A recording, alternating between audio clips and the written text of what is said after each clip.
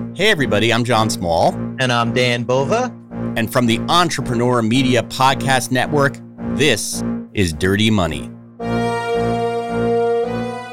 Investigators have called it one of the biggest corruption cases ever. You're one of the greatest con men of all time. You're the daddy of them all. But what does it take to be a good con man? I'm not guilty. You're the one who's guilty. Hey everybody, welcome back to the Dirty Money Podcast. Thank you, John, for having me back on our show. I appreciate it. Yeah, so John, we have a little fun with our show every once in a while. I mean, these are serious crimes, but we try to keep it. Maybe we joke around a little bit just because some of the stuff is just so absurd. But maybe we lose sight sometimes. A lot of these crimes are, white collar crimes, and they're not violent crimes. So maybe we forget sometimes that there are very real victims on the other side. And I'm bringing this up just because we got an email from a listener who took a little bit of issue with our Dennis Kozlowski episode, and it was quite a long email. I'm not going to read the whole thing, but he recounts just how much damage Kozlowski did to his company, which had ties to Tyco, and really devastated it. And so this listener took a little bit of issue because he thought our expert was a little too forgiving of Kozlowski's transgressions, and maybe we were a little too glib about them. So I think I don't know how you feel about that. Maybe you're like, screw you, victims. John, that's your usual take on things, right?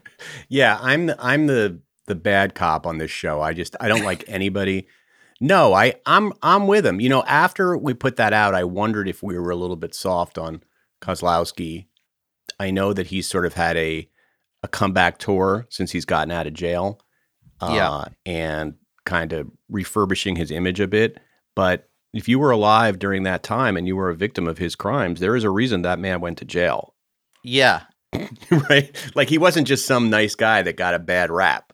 Right. He did a lot of bad things with other people's money. And, as evidenced by this listener, millions and millions of dollars, lives destroyed, jobs wiped out. So I don't think we're saying sorry, but we're sort of like saying we hear you, and we might joke around a bit, and we're usually making fun of the criminals ourselves. Here. We usually make fun of each other and ourselves, yeah, because John is an exceptionally dumb person. The only stupider person is me. So if you're listening and message was received, and we totally hear you. We totally hear you, and we are sorry that you had to suffer those consequences of that crime. And, hopefully the point of this show is it is called Dirty Money. And if you make the honor roll of Dirty Money, it's not because we think you're a great person. That's true. We just think you have an interesting story that needs to be shared. So, Mr. Kozlowski, if you're listening, and I know you're a usual listener, don't use this as a teaching tool. This is not this is not a TEDx to figure out your next scheme. Yeah, this does not absolve you of your sins. So, all right. Well, speaking of dirty money, Dan, I think you stumbled across a story that is really interesting. One that I know very little about, so I'm excited to hear about it today. Yeah, so I want to start off by asking you a question, John. Yes. Do you have, like, the movie that when you're flipping around TV, you stop on it and you have to watch it? Like, no matter where it is, it might have just started, there might only be 5 minutes of it left, but you are watching this movie. Yes, that movie for me is called A Night in Heaven. It is an 80s movie, a romance. No, that's actually the worst movie I've ever seen in my life, A Night in Heaven. I just was thinking off the top of my head. Yes, I mean, there are certain movies like Apocalypse Now, The Deer Hunter. Yeah, there you go. Goodfellas, perhaps? Yes, is that what we're leading to? That is one I stop on. Fishing for. So Goodfellas is 100% that movie for me. I would also throw in Caddyshack and Jaws, but Goodfellas to me is like the greatest movie ever made. I've seen it a million times, and Yeah.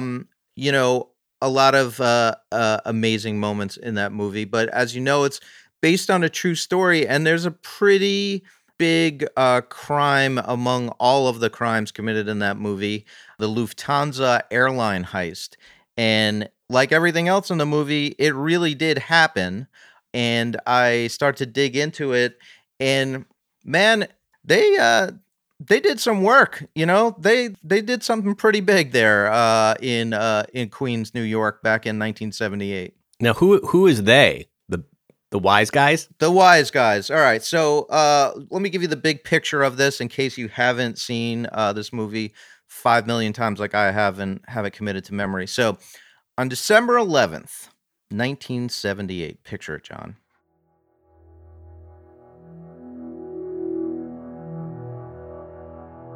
It's 3 o'clock in the morning at JFK International Airport. 6 masked men with guns burst into the Lufthansa Airlines cargo terminal and walk out with $5 million in untraceable bills. Now that's worth about $22.4 million in today's standards, and $800,000 in jewels. So that's worth another $3.6 million in today's money. At that time, 1978, this was the largest heist in U.S. history. And John, not one shot fired, and no one was seriously hurt or killed, at least at that moment. That sounds dirty. That sounds like really dirty. Yeah. What a score. My goodness. Yeah. I don't think these wise guys were used to that kind of one day score like that. Yeah. That sounds pretty impressive. That's a large. And you brought up Goodfellas, also one of my favorite movies of all time. And there is talk of that incident. And nobody knows for sure just how much was taken in the daring pre-dawn raid at the Lufthansa cargo terminal at Kennedy Airport. The FBI says $2 million. Port Authority police say $4 million. The city cops say $5. Lufthansa has not said anything, but they promise to break their silence soon with a press conference. And WINS will be there to cover it live from the scene of the heist at JFK. It looks like a big one, maybe the biggest this town has ever seen. I think in 1978, that was a very big deal, that crime. Yes, it was a large slice of lasagna, and I can say that's not racist because my name ends in a vowel, and both my grandfathers were from Sicily, so I can say that. Goodfellas, for people who don't know, was based on a book by Nicholas Pilleggi, who also co-wrote the screenplay.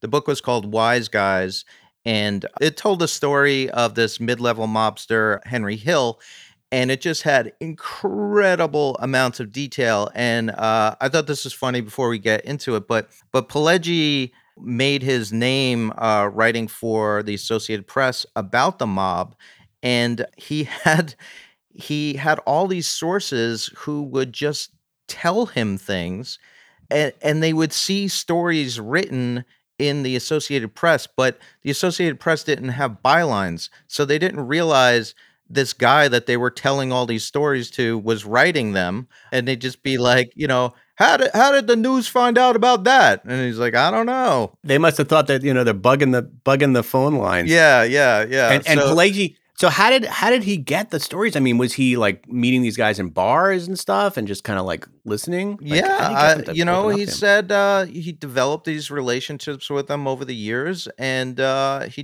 he had a knack for talking to him just as a regular guy. And then he met Henry Hill, and he tells us incredible story of Henry Hill. So my point is, it's a great book. If you love Goodfellas, I would read it because it's the movie, but there's certain things that are different, including some of the details about this heist. Amazing. And Henry Hill died, but man, before he died, he was quite a legend. I mean, he was, this movie came out, and then all of a sudden he came out of the woodwork. Yeah. Talking to everybody. He came out of the woodwork and came out of witness protection. He was like on the Howard Stern show. It's like pretty crazy. I don't know how he survived. Yeah. Yeah, I don't know. I believe he died of natural causes, which is Interesting. pretty shocking. So did everything we see in the Goodfellas movie really happen, or was there some poetic license taken? So yes and no. Most of it is pretty accurate. There are a few details that were changed. One big one is some of the characters' names. So people might wonder, in real life, Robert De Niro's character, Jimmy Conway, was actually named Jimmy Burke. And in explanation for this, Scorsese and some of the actors said, as you said, changing the name would give them a little bit more license to be a little bit more actory about it and not feel like confined to this exact person. But there's another book that's about the making of Goodfellas. It's called Made Men by Glenn Kenny. If you're a fan of the movie, you got to read this book. But in part of it, he details that Catherine Burke, who is Jimmy Burke's daughter, tried to strong arm the production into paying her $100,000 in order to get the rights to use the family name. So rather than do that, they were just like, forget it. We'll just make him Conway, and that's that. So everyone's always trying to get a buck. But explain to us, for those of us who might actually, for like the one person listening to this podcast that might never have seen Goodfellas. Yeah. Explain this background of this heist that they talk about in the movie. Yeah, sure. So the Lufthansa airline heist, such an easy word to say. So I know. How do you say Lufthansa? Lufthansa. Lufthansa. Okay. So the idea from if we don't offend the Italians, we'll just be offending the Germans. So this is an equal opportunity offender. Yes. Show. Yes. Exactly. So the idea. Any Polish words that we can remember? So the Lufthansa heist didn't actually originate with these mob guys. It actually originated with the Lufthansa cargo supervisor, whose name was Louis Werner. He worked at the airport, and he saw a lot of money and valuables coming in and out in a room helpfully marked High Val room. Now, Louis had a gambling problem. And $20,000 gambling problem, which in those days is like, crazy. $100,000. Yeah. So he sees this money coming in. He knows when it's going to come in. Now, a little bit about the money. So what would happen back then is that these banks in Europe would convert Deutschmarks into unmarked US dollars, bundle them up, and ship it over to America. And it would go into the High Val room until Brinks trucks and things like that would be alerted to bring it to the banks. So he knew the whole flow of how this was all going. And he saw an opening to cure his gambling debt, and then he'd never have another problem for the rest of his life. So that always goes perfectly well. Like, whenever you just look to the mob and thievery to cure your debt. What can possibly go wrong? Nothing can go wrong, John. So he actually shopped this idea around a little bit, which they don't show in the movie. But eventually, he brings it to different people, and different people say, you're crazy, forget it. He goes to some of his coworkers to get them in on the gig, and they're just like, look, I'll steal a watch out of a suitcase, but I'm not getting involved with this. So he eventually goes to his bookmaker, the wig shop owner, Martin Krugman. Now he's, famous in the movie. We see him doing his commercials. He jumps in the pool and he claims that his wigs will stay on his head. So it's a great character. He's a great character and a real guy. So he goes to him with this caper, and Krugman likes it. He thinks that we could do something with this. So he brings this to Henry Hill. Henry Hill brings it to Jimmy Burke, Jimmy Conway in the movie. Conway repeatedly in the movie, he repeatedly brings it. Yeah. So then to the point where he becomes annoying. Right. So things won't end well for him. So Burke, again, this is De Niro's character, brings it to Paul Vario, who is Paulie in the movie. Paulie likes it. Paulie is a feared capo in the Lucchese crime family. He needs cash because he just lost a big cocaine shipment to authorities. So everyone's on board. This is a great idea. Let's do it. Yeah, we know sort of how this is going to end up, but I'm curious how they pulled this off. A bunch of guys from the neighborhood. What did they do?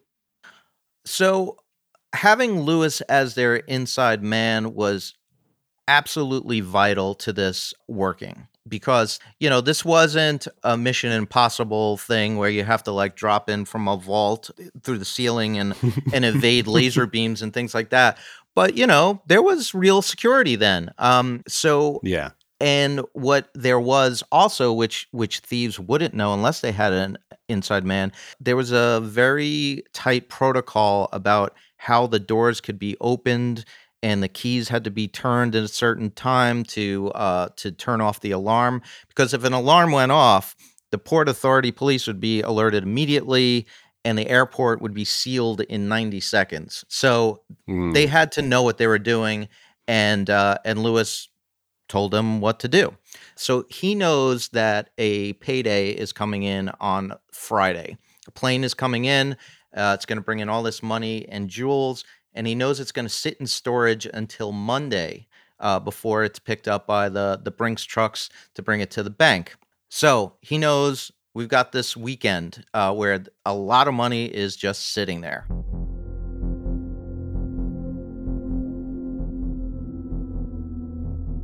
So at 3 a.m. on that Monday, 6 guys in ski masks pull up to the cargo warehouse. They're in a Ford Econoline van, very comfortable.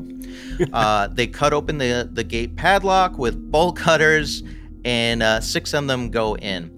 Now, the timing of this was planned out too, because they planned it when they knew that the employees were going to be on a break. So they were already gathered together in the break room. So it was much easier for the thieves to kind of hold them at gunpoint. And they, knowing that there is a strict protocol, they forced the night manager to disable the alarm and do all the things they need to do to stop anyone from getting alerted. And then they just go to work. They haul out 40 15-pound cartons of cash and jewels. Whoa. They stack it in the van. So they got in their steps. They got in, there's a lot of core work there, a lot of arms work. So it was a good workout. They didn't have eye watches back then, but that would have been, they would have definitely hit their exercise ring would have closed. So they load up the van. A bunch of them get in the van. Some of them get in a Buick, and they all zoom away at 4:21 a.m. So this whole thing took just over an hour. And what they told the employees was they tied them up and they said, keep an eye on that clock. Don't call for help until 4:30. So the guys are just sitting there. They did it. Waiting. The clock hits 4:30. One of the guys is able to wriggle out of his bonds, and they make the call. And by that time, the money's long gone.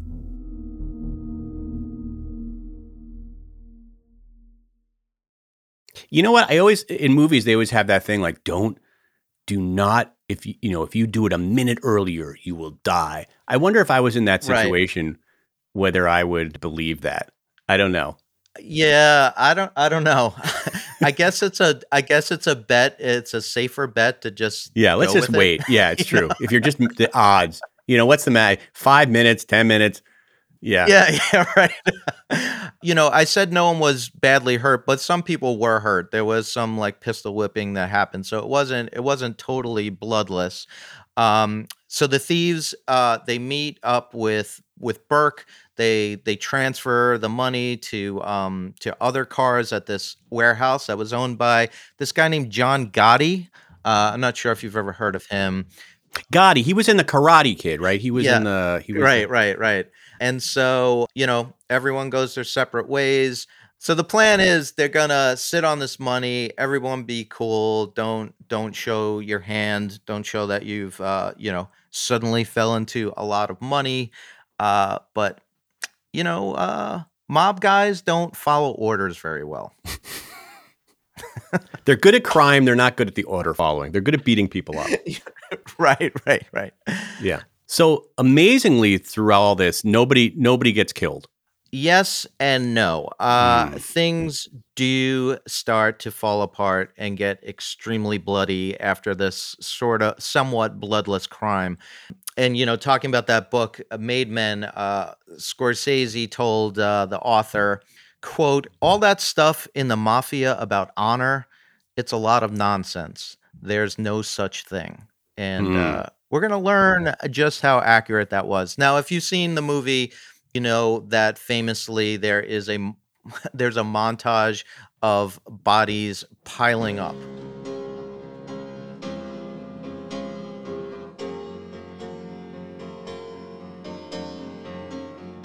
And that is 100% accurate. Some of the details are a little different. So one of the murders that we see, one of the murders that we see in the movie. So Parnell Stacks Edwards is played by Sam Jackson in the movie. Very small role, but his job was to take this black van that they used for the heist, take it to a certain Gotti-controlled junkyard and have it impounded, just like disappear it. Well, he forgot to do it. He left it parked at a fire hydrant and actually got a ticket. So this is when Jimmy Burke starts to lose his cool. So poor Stacks, while he's eating dinner, gets a visit from two of the guys, Tommy DeSimone and Angelo Seppi, who, while Edwards is eating, put a bullet in the back of his head. They said his body was found with a piece of chicken still in his mouth. So Whoa. Hell of a last meal. That's foul. Sorry. Yeah. Oh, oof. Oh, sorry. Dad joke. All right, move on. And then the bodies start piling up after that. Martin Krugman, who's the wig shop owner, he's complaining that he wants his money. Burke doesn't want to give him his money. He meets his end and is actually dismembered. Wig and all. In fact, by the end of Burke's killing spree, 9 people who were involved are executed in various ways. Is this all because of greed, ultimately, you think? It's all because of greed. It's because of paranoia. Who's talking to the FBI? The FBI was sort of closing in on them anyway. Mm-hmm. And so there was just a lot of paranoia. And actually, our pal Henry Hill, in a documentary that the History Channel made about his life, about this, he said, rather than give everyone $400,000 or $500,000 apiece, it was easier to put a bullet in their head. Amazing. And, I don't have to go into all of the gory details, but... Oh, I love the gory details. All right. Well, here's one.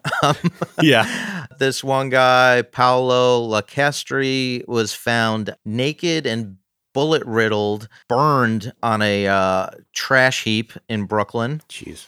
This other guy who was accused of skimming a heist cache was found by kids, hogtied and frozen in the back of a refrigerated meat truck. Can they just kill people? Did they have to Yeah, no, very creative. Maybe I shouldn't have asked to hear about this, but anyway, keep going. Yeah, there was a woman who was kind of an occasional mistress of a lot of these different guys. She was accused of skimming, and her headless torso was found on the shore in New Jersey. Yeah, a lot of this has to be scare tactics too, right? It's like, this is what happens when you mess with the mob. Everybody scares the hell out of you. Yeah. It scares the hell out of me. I don't want to mess with the mob. Yeah, I don't either. And I'm not, I want to be clear about something. I'm not mocking the mob. I have nothing but in fact, we love the mob. For these, yeah, exactly. We want to be perfectly clear. This podcast is actually sponsored by the mob. Yeah. But what's wild about this, just get that. So that's the bloody aftermath of it. But you notice I didn't mention anything, and that was the cops. Yeah. Did anybody get arrested for any of this? Or just all these horrible crimes go completely unaccountable for any of it?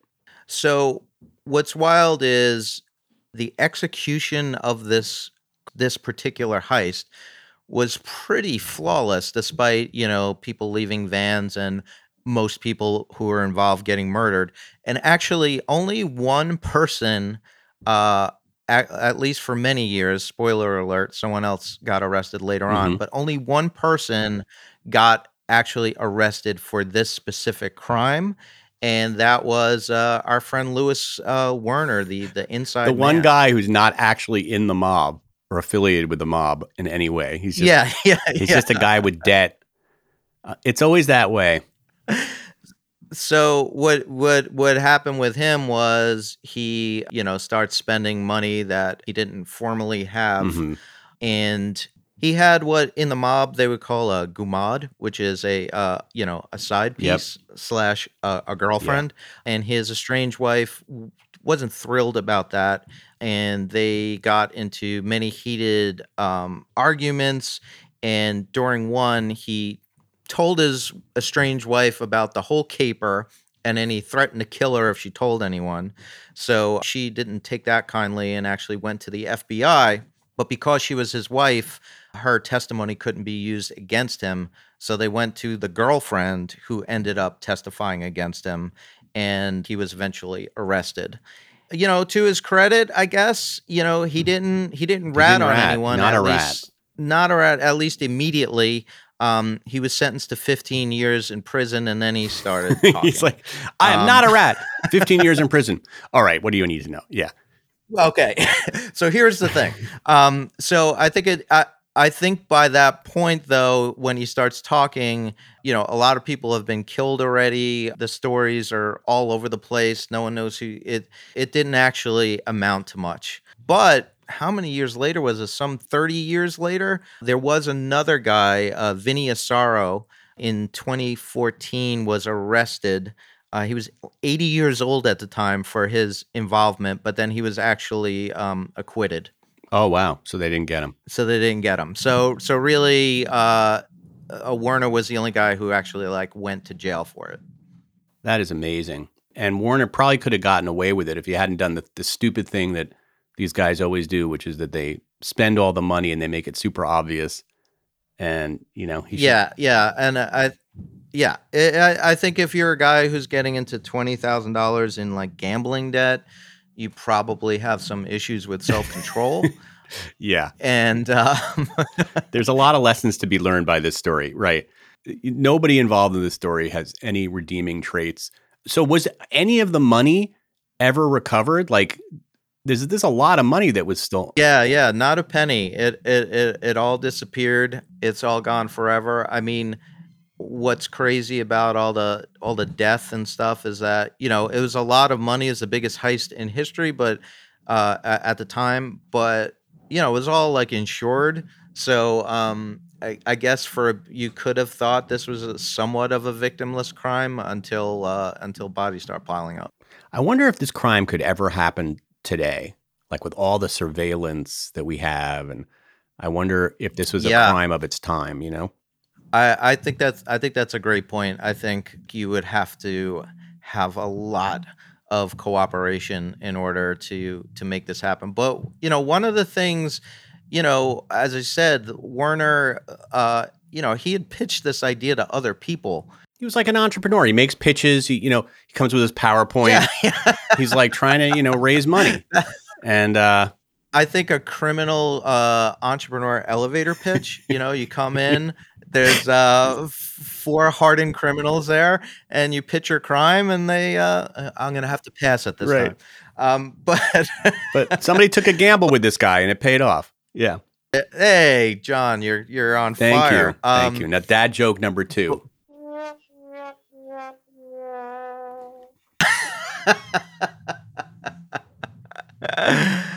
Can we afford sound I don't effects? know. I don't know if I have to pay a royalty on that, actually. I might have to edit that out. But the what you were talking about with do you actually wait until 4:30 a.m.? I think when there's guns in your face and you kind of know who these people are and what they're capable of, that buys a lot of silence. Forget about being paid off. It's just I'd very much not like to be hogtied. And I'm sure there was a lot of people who knew what went down who, kept their mouth shut. It sort of answers my question before. The nature of the crimes against people who were rats or people who don't cooperate are so heinous that it basically sows a seed of terror in anybody that confronts the mob. And probably better just to not say anything than to put yourself in that kind of jeopardy. Yeah, I get it, man. Yeah. This is why if you're ever in debt, Citibank and various institutions have programs to help you pay off your debt slowly. I would not advise going to the mob. Yeah. They don't hang you up upside down in a freezer. Literally, but figuratively, right. Sometimes when I look at my my bills, I wonder if I'm being held upside down in a freezer. Basically, that is an incredible story. What a slice of crime from the past. What do we make of those kinds of crimes? I always try to imagine the people involved in this and the mentality that you have to pull off a crime like this and then just basically kill everybody that was involved. Yeah. I mean, I think we could look to another movie, Lord of the Rings, and see Gollum wanting his precious. It's just like they just want this money. Some of these people that were killed off, I mean, they had decades-long relationships with each other. One of the guys that Burke had killed was like one of his cellmates at one point.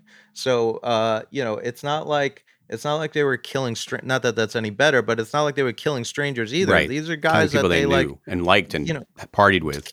Yeah, yeah. It's like if I were to show up at your house and just, hog tie you. Yeah. I keep thinking of the word hog tie. I don't even know what that means, but it sounds awful. Yeah. Yeah. The amazing thing is, even if I wanted to go to the mob to pay my debt, where would I start? I don't even know where I would look. Yeah. It's not like I'm hanging out with guys that are like, oh, I know a guy. Yeah. Well, put it on Facebook, hey, looking for an illicit loan, willing to pay exorbitant points on it. Yeah. DM me. Would rather not be hogtied, but yeah. Open. Yeah. Open to conversation about it. Oh, man. All right. Well, great story, Dan. Thank you for sharing. Seems like nobody really enjoyed the money. No. That's the other thing that, we see like in movies all the time, but you see all these people, it's like no one ever looks happy. No one ever is like enjoying it. In the beginning of Goodfellas, they're having a good time, and then it all falls to shit. All right. Well, till next week, I will cower in the corner. All right, everybody. Until next time, don't get hogtied. All right. I'm done. Dirty Money is a production of the Entrepreneur Media Podcast Network.